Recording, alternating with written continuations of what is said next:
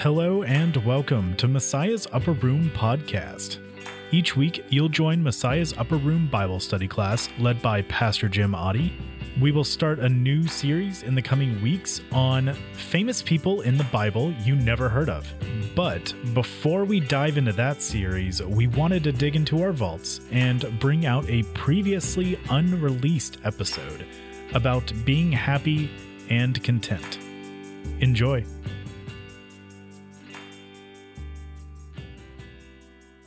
Get into our discussion for today, which asks the question, do you have to be happy in order to be content? It's just kind of an interesting way of thinking about that. All right, when you were younger, what did you think would make you happy?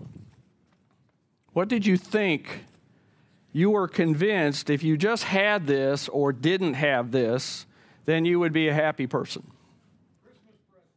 Christmas presents? Like in July or something? Yeah.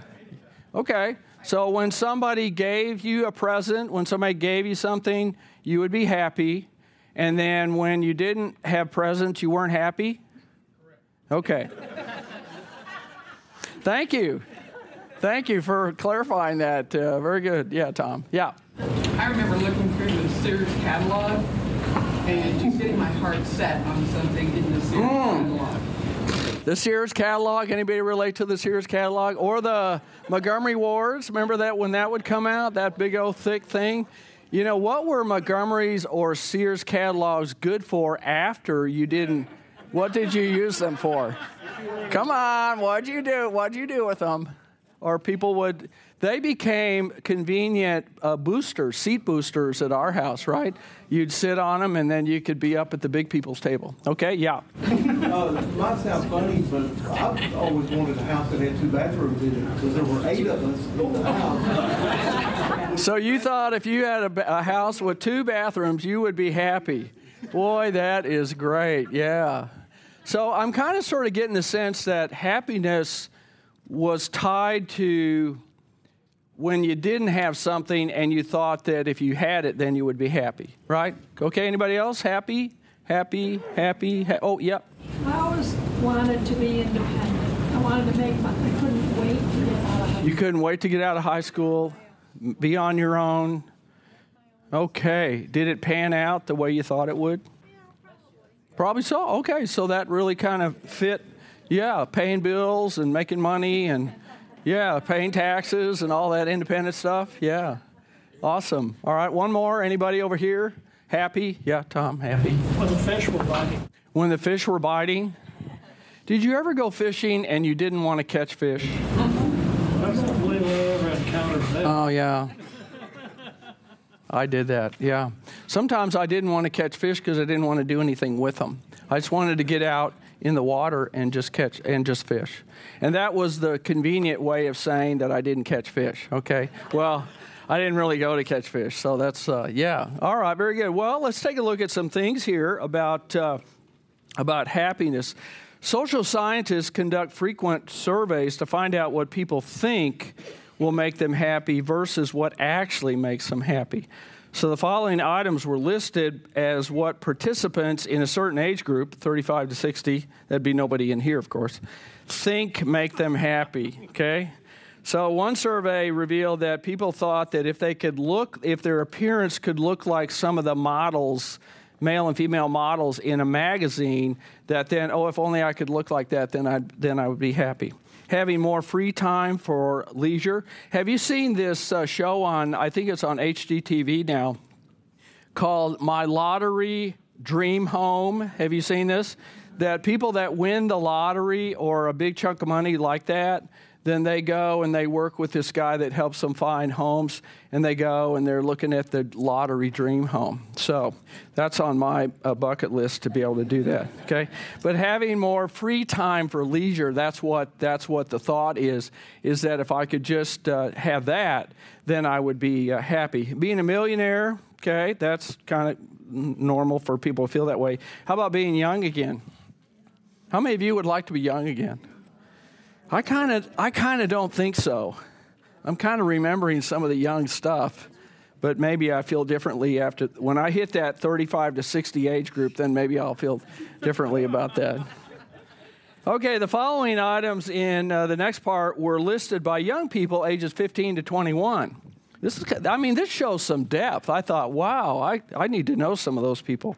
Being healthy physically, mentally, and emotionally, having good relationships with family and friends.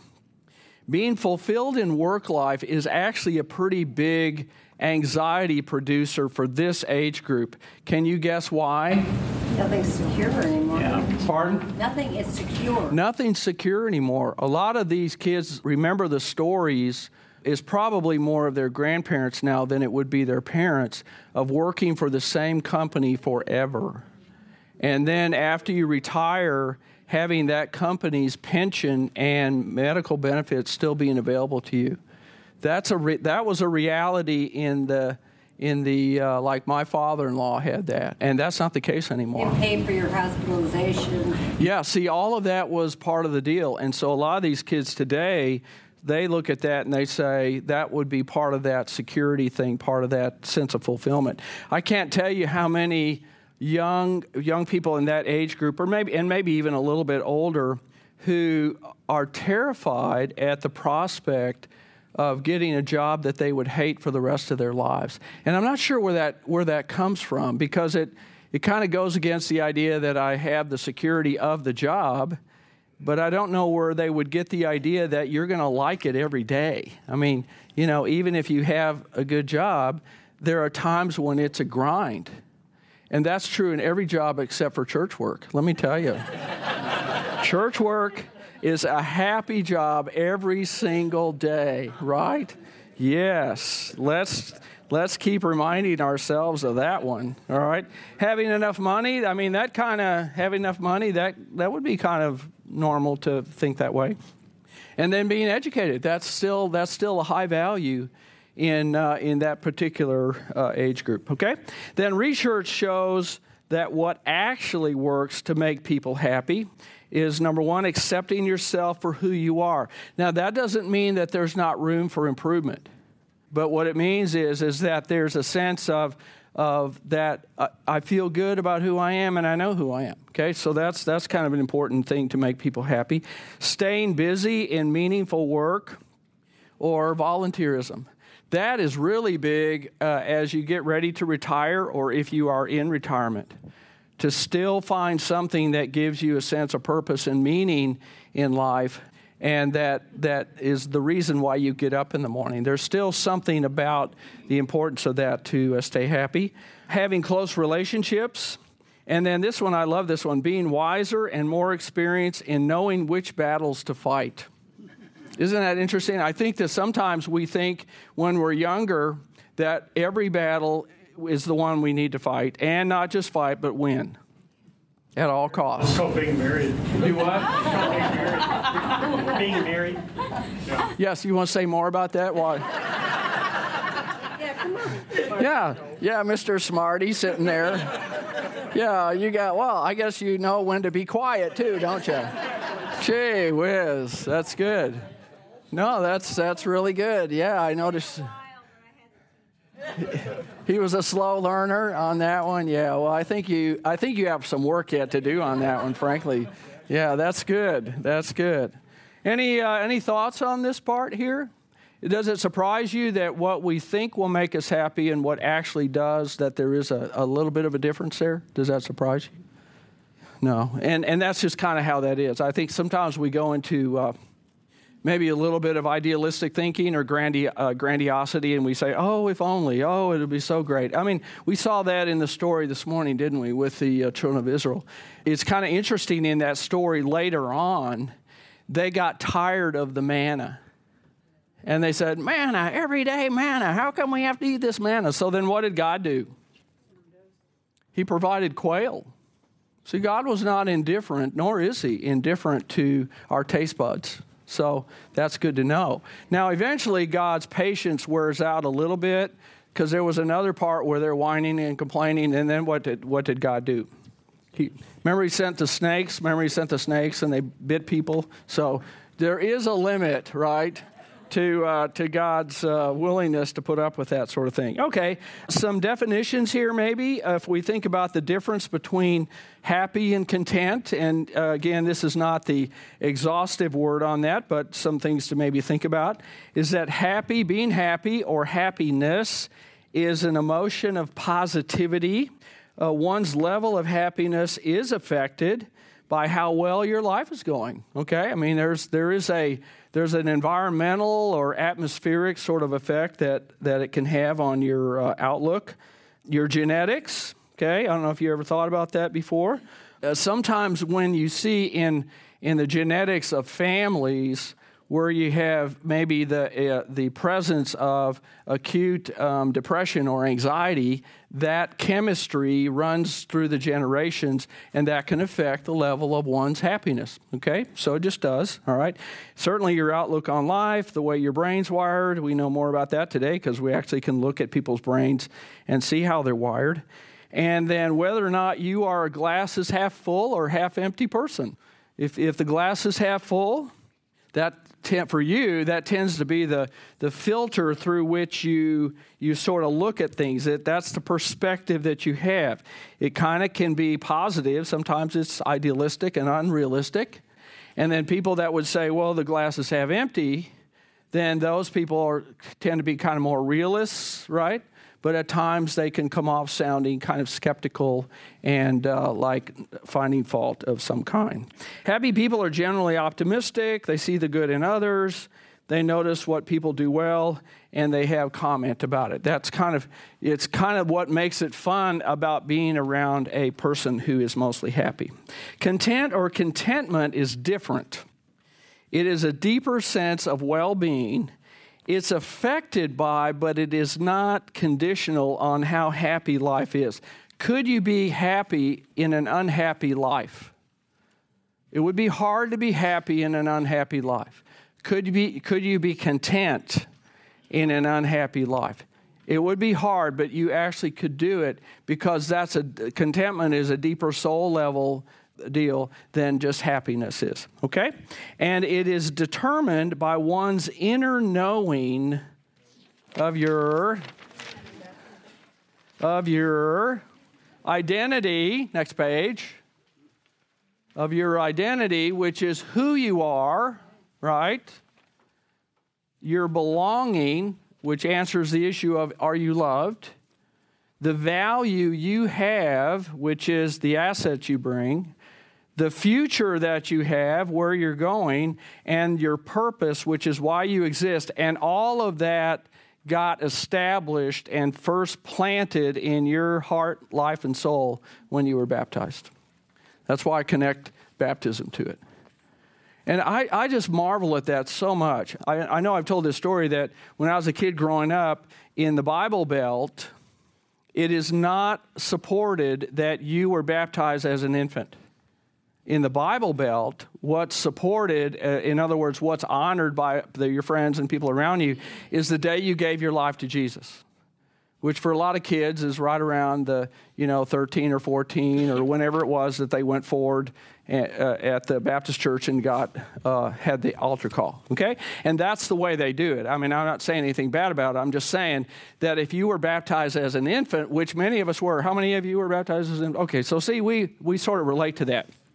So when I was a kid growing up, going to Young Life and going to some of the different parachurch groups that were in high school and different places like that, people would say, well, like, yeah, when did you come to faith in Jesus? And I said, well, I was there, but I don't really remember when it was because I was a little baby being baptized. And they would look at me like that didn't really count. And that's what the belief is. It didn't really count. Here's the beauty of being baptized as an infant. When you don't know, you have stuff being planted in your heart, soul, and mind that are there from that point on. And that is a different level of knowing. And that's what I'm trying to get at here. Our brains fully developed? No, they're not when you're like a little kid. Do you know stuff? No, you don't know it here. But it's known in here. And that's why when we're baptized as infants and then we grow up in the church, meaning grow up in Sunday school, grow up around the Word, grow up with parents or grandparents or other people that remember your baptism and they help you do that. See, that's what a sponsor does. And maybe even gives you money on those days, right? Okay. That reinforces all of that started at your baptism. So don't ever feel bad about it. Don't feel, I'm not saying you did, I'm just saying if you would ever be tempted to sort of minimize that and say, yeah, it happened to me, but, my parents made me do it, that was a wonderful gift that they gave you. And oh my heavens, you want to celebrate that. I know I've talked about this. How many of you can get a hold of your baptismal certificate? Have you done that? Oh my gosh, do that and then frame it. Okay, it's just a piece of paper. But it's not just that. It's a touchstone to the day that Jesus said to you, you are my child whom I love, and with you I am well pleased. All these things were affirmed for you on that day. And if you could frame it and then put it someplace where maybe it's the last thing you look at before you go out the door. Because the hardest thing about being in the world today is that the world's messages are totally opposite this. See, your value has nothing to do with who you are in the world's mind. It's what you wear and, how much money you make and all those things. How many likes you get on Facebook, right? Okay, that's how the world measures that stuff. And so we have to have that. We have to have that, the strength of that thing that I take with me, knowing that the messages of the world will assault that. Okay? Does that make sense? I know this is a common. I'm on my soapbox today. I must be in preaching mode still. All right. Okay. Okay. So the scriptures now. So we're talking about contentment. So the scriptures connect contentment to your faith life. So in other words, having a faith life is part of the feeding tube, or whatever you want to call it, the thing that creates and then sustains this idea of contentment in life. So here's some ways that we can think about that. In 1 Timothy 6, 2-10. Would somebody read that, please? These are the things you are to teach and insist on. If anyone teaches otherwise and does not agree to the sound instruction of our Lord Jesus Christ and to godly teaching, they are conceited and understand nothing.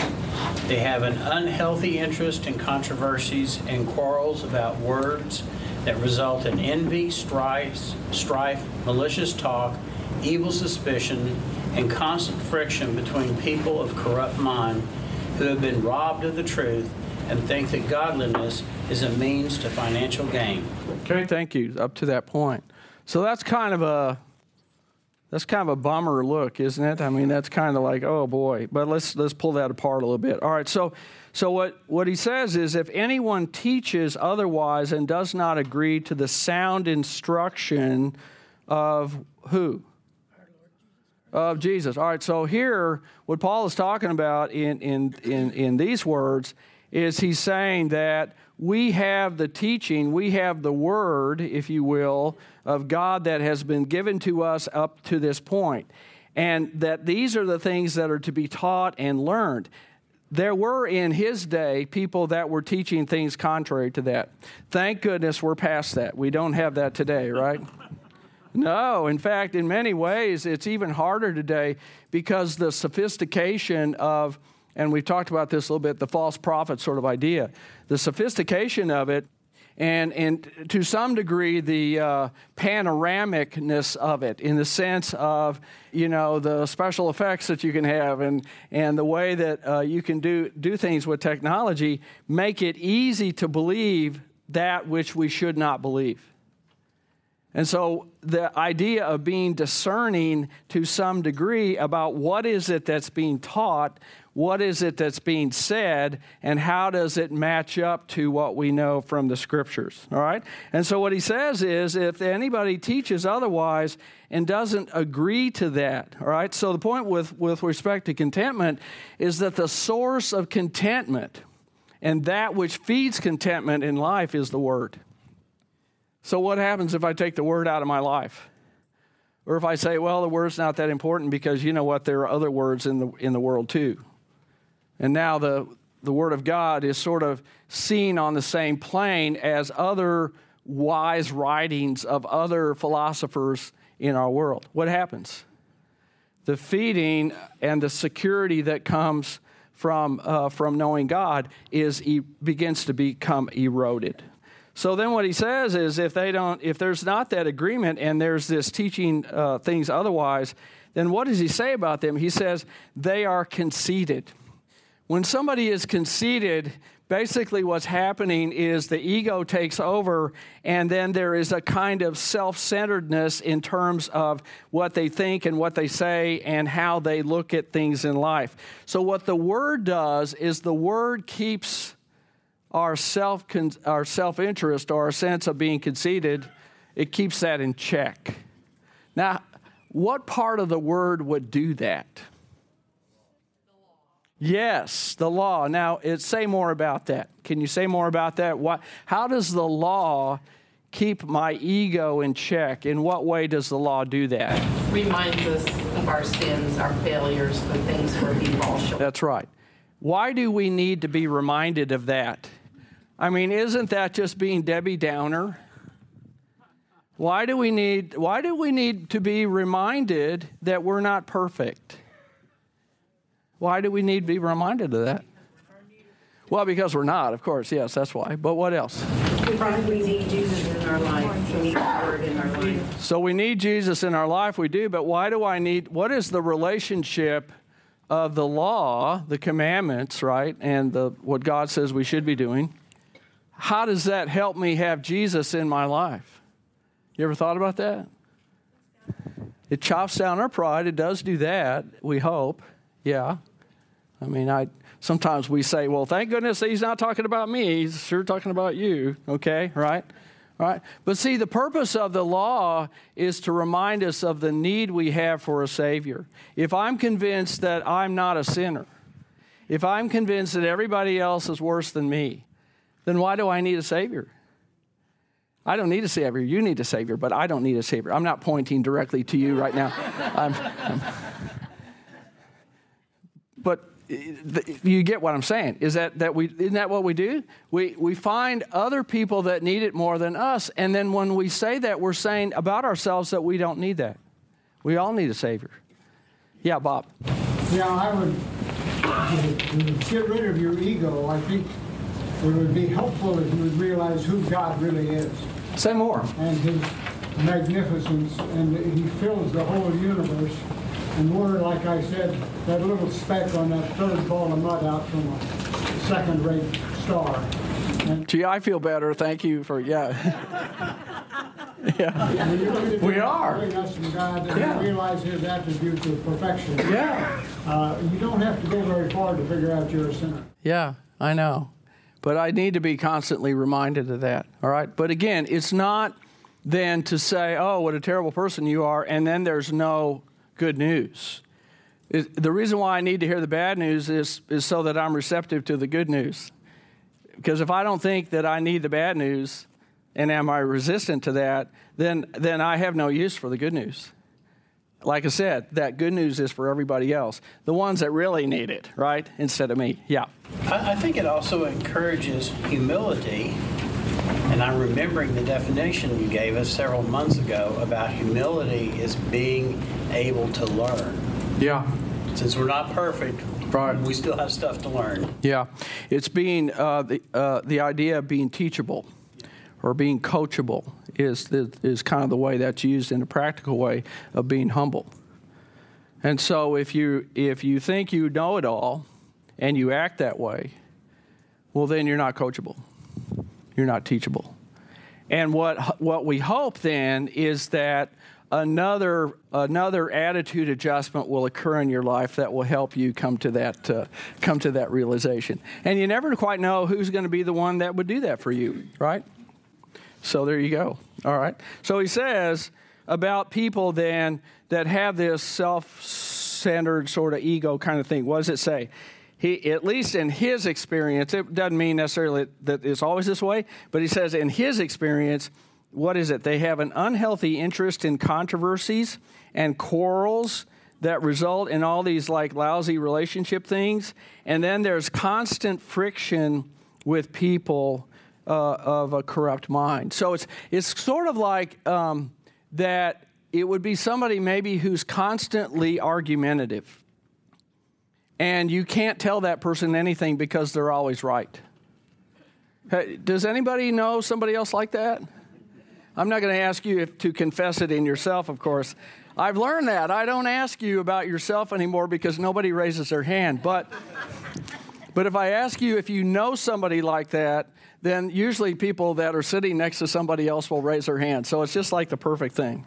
Okay, well, let's go in then, next part then, verses 6 to 10. Would somebody read that, please, out loud? But godliness with contentment is great gain.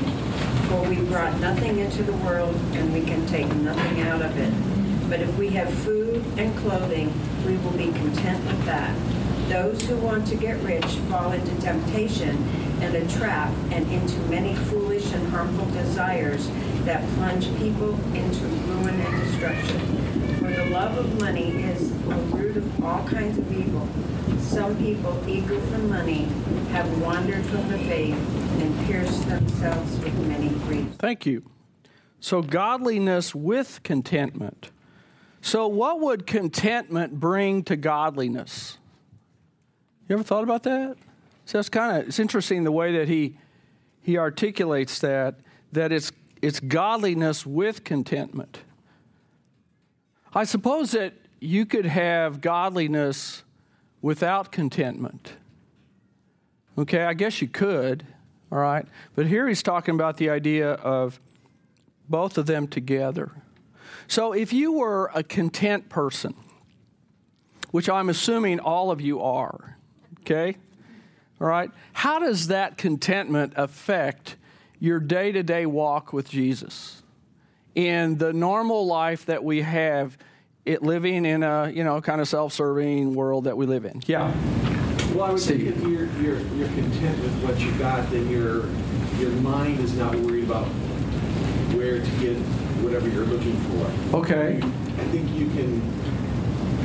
that inner peace and stuff allows you to let God shine through you, to be able to express God more easily than okay, where am I going to pay? How am I going to pay the next bill? Or you're worried more about things to affect you. If you're content inside, then you can worry about helping others and spreading them. So, so sort of restate what you said. You have to tell me if I goofed it up. It sounds like you're saying that when contentment is present, you're not obsessing about what's the next thing, and that frees you up to be able to live your life in such a way that the peace of Jesus and the joy of Jesus sort of is with you. Am I saying that right? Yeah. Okay. Yeah. Mary Jo? I think of contentment as placing yourself in Jesus' hands and really with the knowledge of his love, yeah. His love for you, yeah. that you know that whatever happens, you're going to make it okay. If it's bad or good, he's there for you and you can feel his arms around you. I think that's contentment. Yeah, I kind of resonate with that too as well, that sort of sense of no matter what, I'm still loved.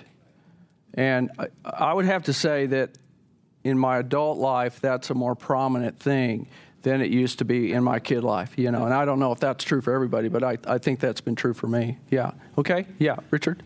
I guess I'm going to kind of talk about it from the reverse, is that I really believe that if we are constantly complaining about whatever our situation constantly is, complaining, yeah. We it's like smear graffiti on our faith. Okay.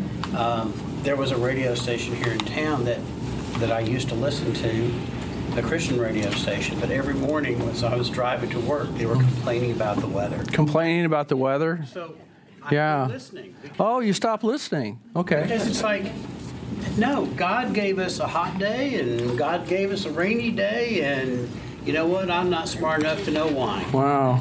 You're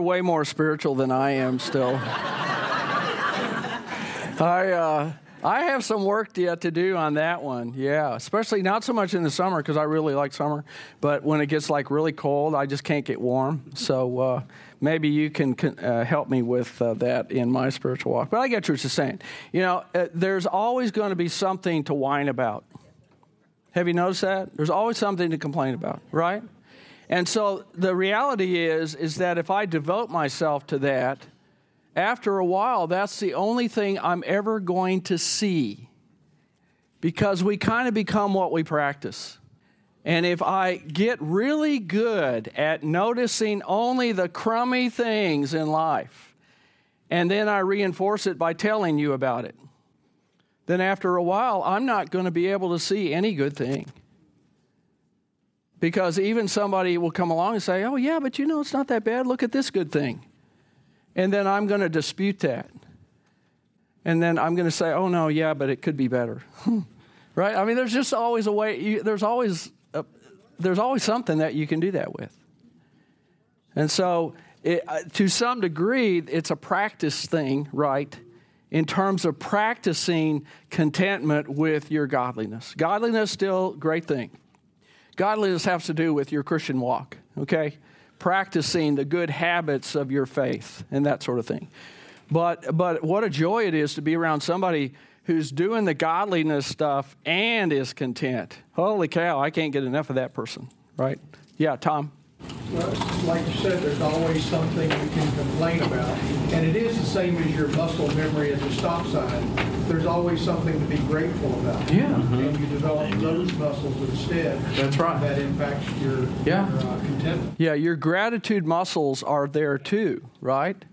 And it's not just that you would establish a pattern in your mind of finding what's wrong with something, but you actually can do that with finding what's good about something or what's right about something. Okay? So a couple things, some other notes there. He points out that those who want to get rich can more easily fall into a temptation and a trap. So I think we talked about this when we were talking about the Lord's Prayer, the use of the word temptation and the word trap, okay? So the word temptation is the same word as the snare rod upon which bait is set. So if you've ever set a trap before, like you wanted to catch an animal or like eat a raccoon or something, I mean, whatever you want to do, right? If you're ever in Alaska, right, then you have to have some bait that's on the trap spring thing, you know, that plate that once they get apply pressure to that, then the trap snaps shut. Okay, that's what he's talking about. And so the trap is often not seen because our eyes are on what? The bait. And once that trap is set or once it's sprung, it's a little bit too late to go, oh, gee, I shouldn't have gone after that one, right? Okay, so that's what he's saying. So then he goes into this, the love of money is the root of all kinds of evil. So just thinking kind of in a general way, what are some examples of the ruin that can be caused by the love of money? And it doesn't always, but in what way could it be? Bad investments. Could be. That would be the ruin. But how would that be related to the love of money? Because you want to make a good investment so that you can have money a lot. Oh, okay. Oh, I see what you're saying. Yeah. And so then you invest and it doesn't turn out that way. Yeah. Okay. And you're ruined. I see. So maybe it's that you had these wild dreams of hitting the big time, hitting the jackpot. Okay, Okay, so remember what we're doing is we're connecting the love of money, which is different from the stewardship of money, of which investing might be a part of that. Investing is a good thing. It's also risky, so you have to be smart about how you do it and all those kinds of things, right? But we're talking about the love of money. In what way could the love of money do that to you? Yeah, Marty. Well, love of money in the sense that sometimes possibly a spouse works long hours and neglects family, and as a consequence, the family is lost. You could. Yeah, you could. You could, like, put in 80-hour weeks and stuff like that, which then you're saying yes to that, meaning that some other things are said no to. I mean, I don't know. In some work settings, that's almost the expected norm. And I don't always know what to do with that, because I know that sometimes when someone devotes themselves to their work and they're sort of forced to do that, because if you want to have a job, this is what you have to do, right? You're doing it for your family. So there's a little bit of maybe a little bit different sometimes. Sometimes. You have some thoughts about that? No, if it won't become your God. If it doesn't become your God. Yeah, that's right. That's right. Okay. And so then in what ways do you personally keep money in its proper perspective?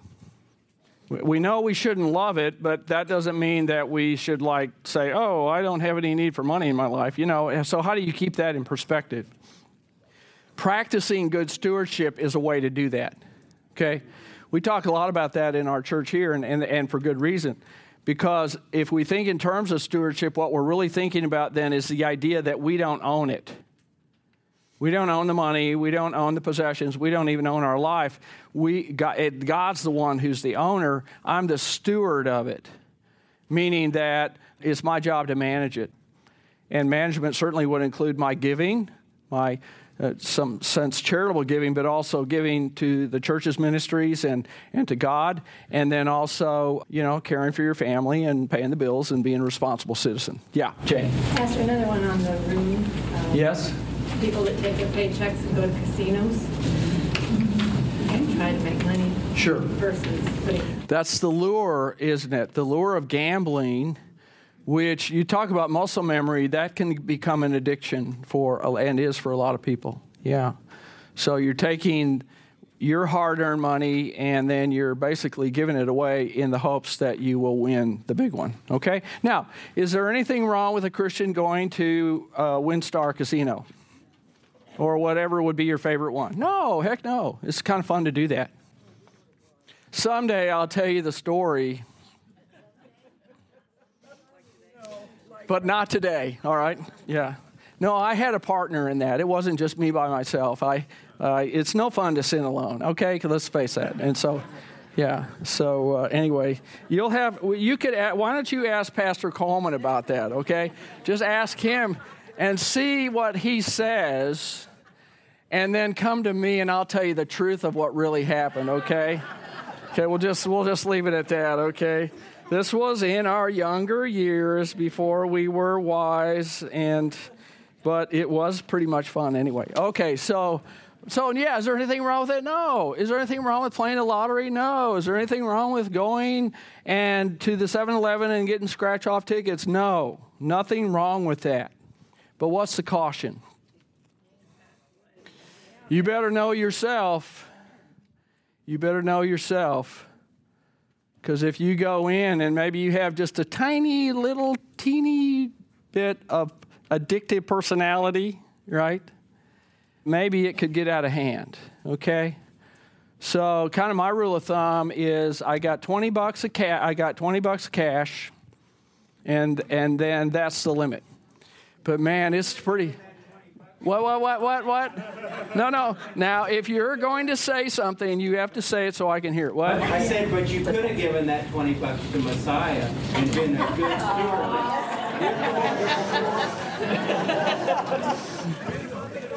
I don't know what to say about that stuff. But if I win the big one, I can really tie that down. How about that? Man, yeah. Well, and so then it's a choice, isn't it? As a steward, it's a choice. And so that's where what you want to do is be mindful of where you got it from, whose it really is, and then what you want to do with it. Okay? That's what you want to do. Yeah, March. My mother never gambled, but she bought a lottery ticket one day, and she just prayed that she wouldn't win. Did you hear what she said? Her mom didn't gamble, but she bought a lottery ticket one time and then said a prayer, please don't let me win.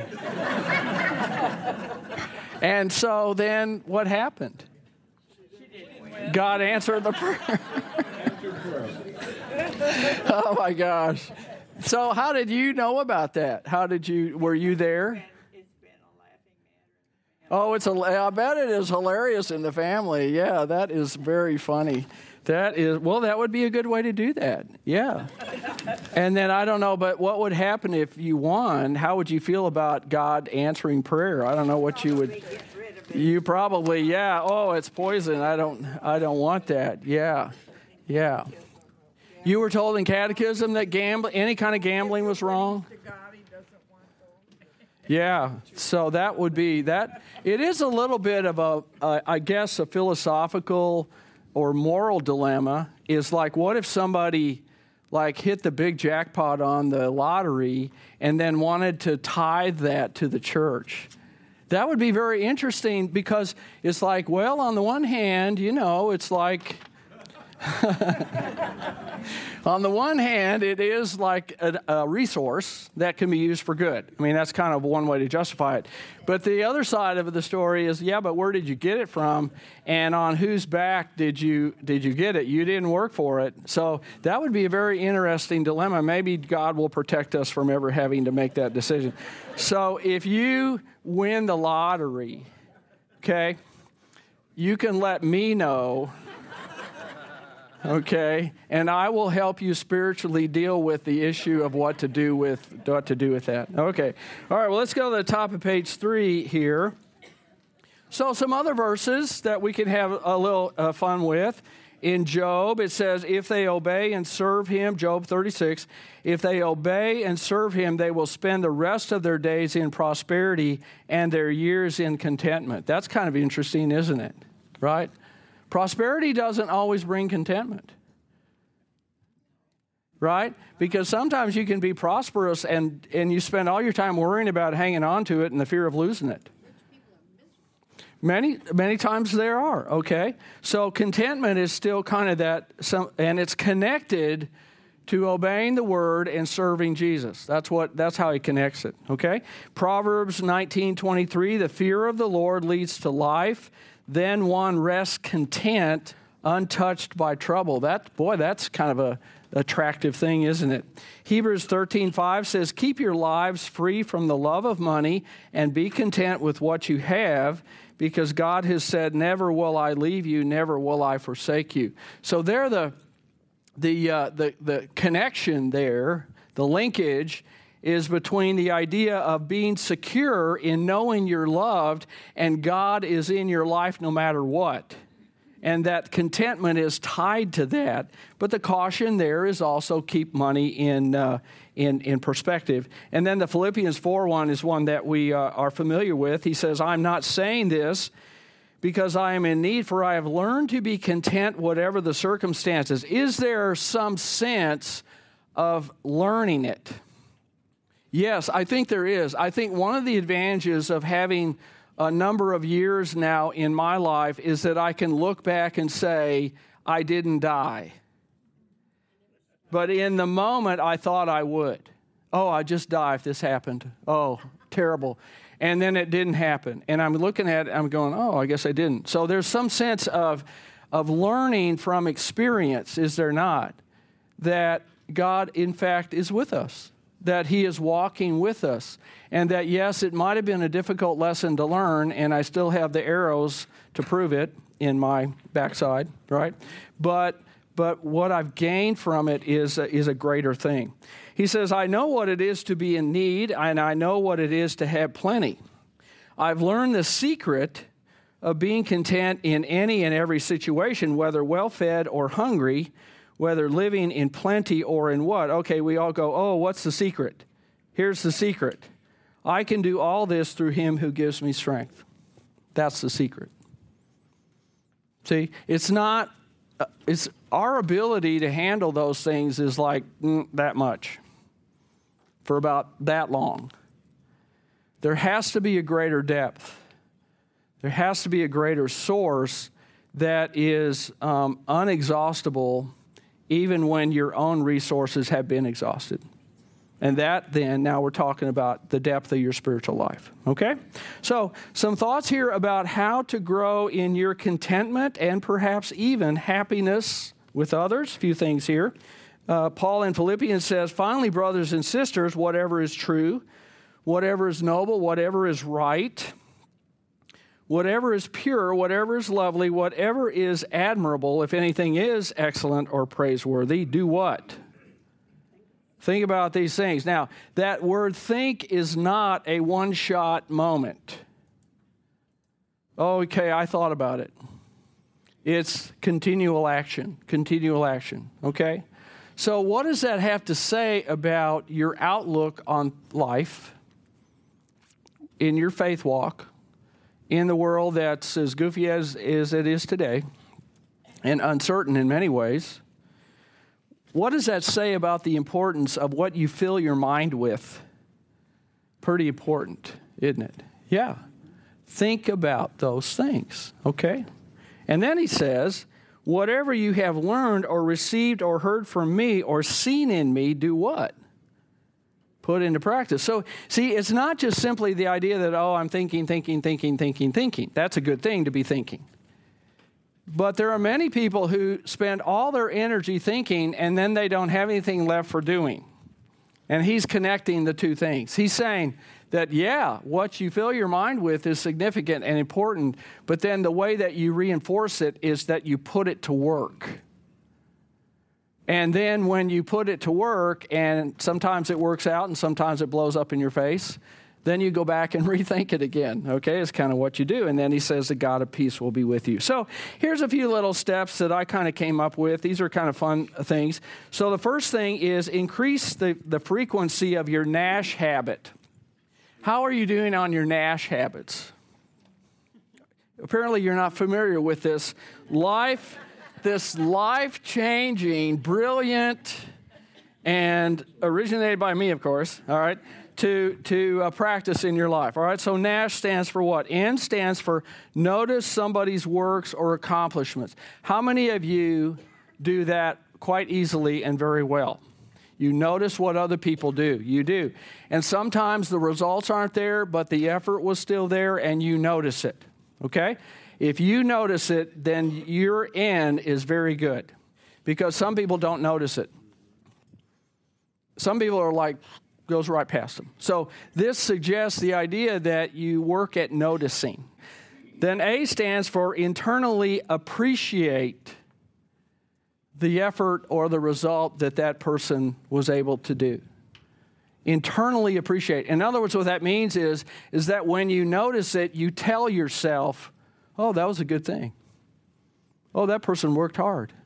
Oh, that person put a lot of effort into that. In other words, you're intentionally finding something positive as opposed to intentionally finding or naturally finding something negative, okay? The third thing is S stands for say something, appreciative or positive. So now you're moving from noticing it and thinking it to words come out. And they are words that would say something in a positive way. And then H stands for hug or show tangible and appropriate appreciation. I'm a hugger, so that's probably what I'm going to do. But if you put the red light up, I will not hug you, okay? So sometimes I don't know. I have to get, signals there, all right? But that's what that would be, all right? And the more you do that, the more you're going to find you're able to do it. The less you do it, the less you're going to find you're able to do it. So let's do the math. Okay, what does that mean? Do more of it. And you're going to find that your outlook shifts. It will shift, right? Because you're moving from a negative perspective of people and things and effort and results into more of a positive perspective. Okay? All right? Let's keep going. Oh, yep, Sharon. So Thursday? This past Thursday. Past Thursday, okay.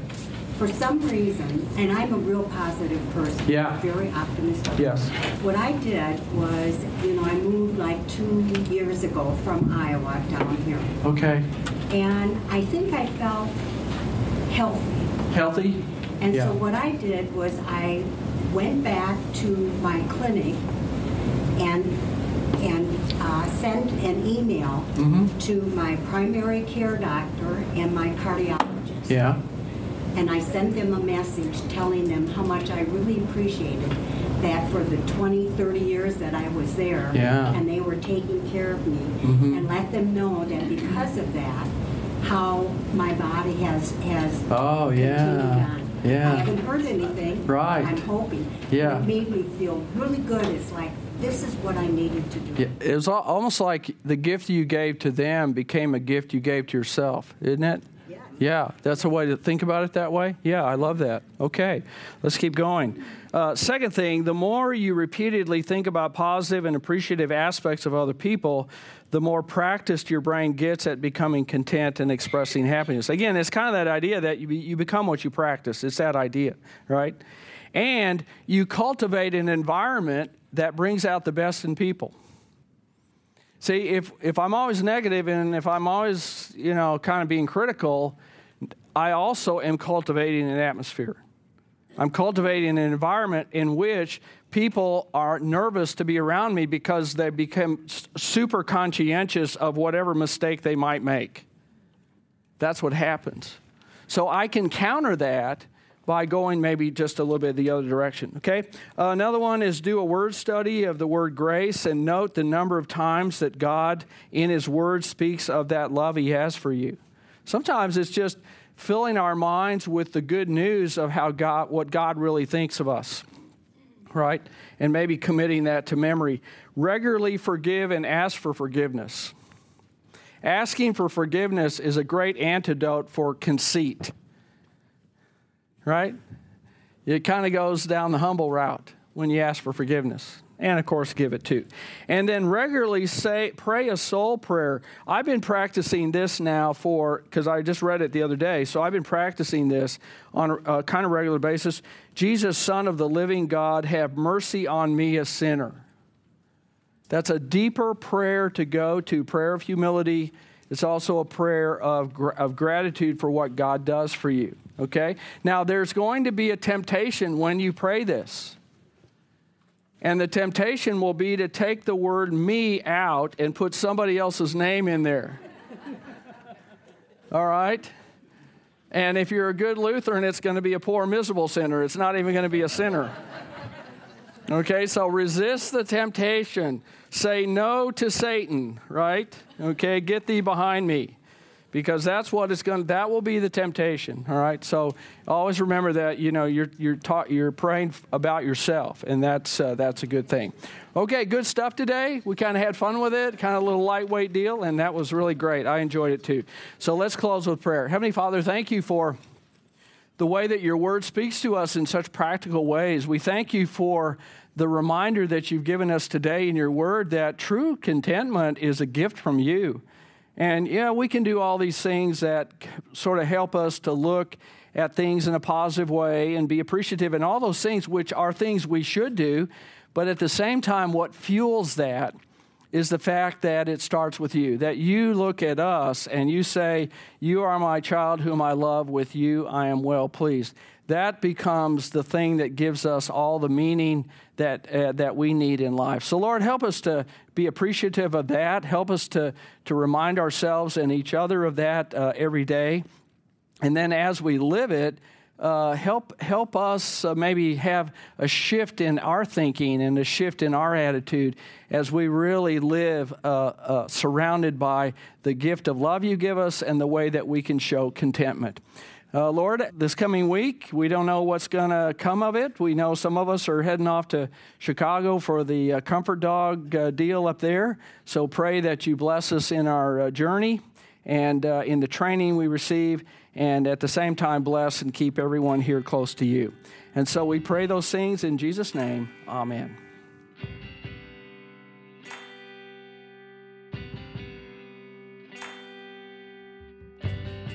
Thank you so much for listening to this episode of Messiah's Upper Room podcast. If you want to join the discussion, please send us an email with your question or comment to messiahlutheranpodcast@gmail.com, and we'll be happy to read it during an upcoming class.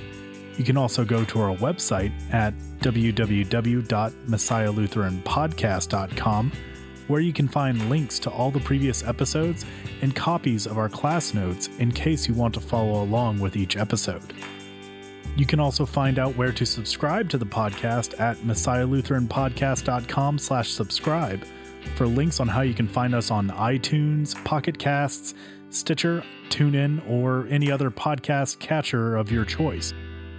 If you feel like we have given you any value during this podcast, please consider going to our podcast page in iTunes and leaving a rating or a review. Not only will that provide us with valuable feedback that we can use to improve the podcast for you, but it will help this podcast to climb the iTunes rankings and help us spread God's message to anyone willing to listen. Once again, thank you so much for listening to this episode, and until next time, may God bless you throughout your week. Bye.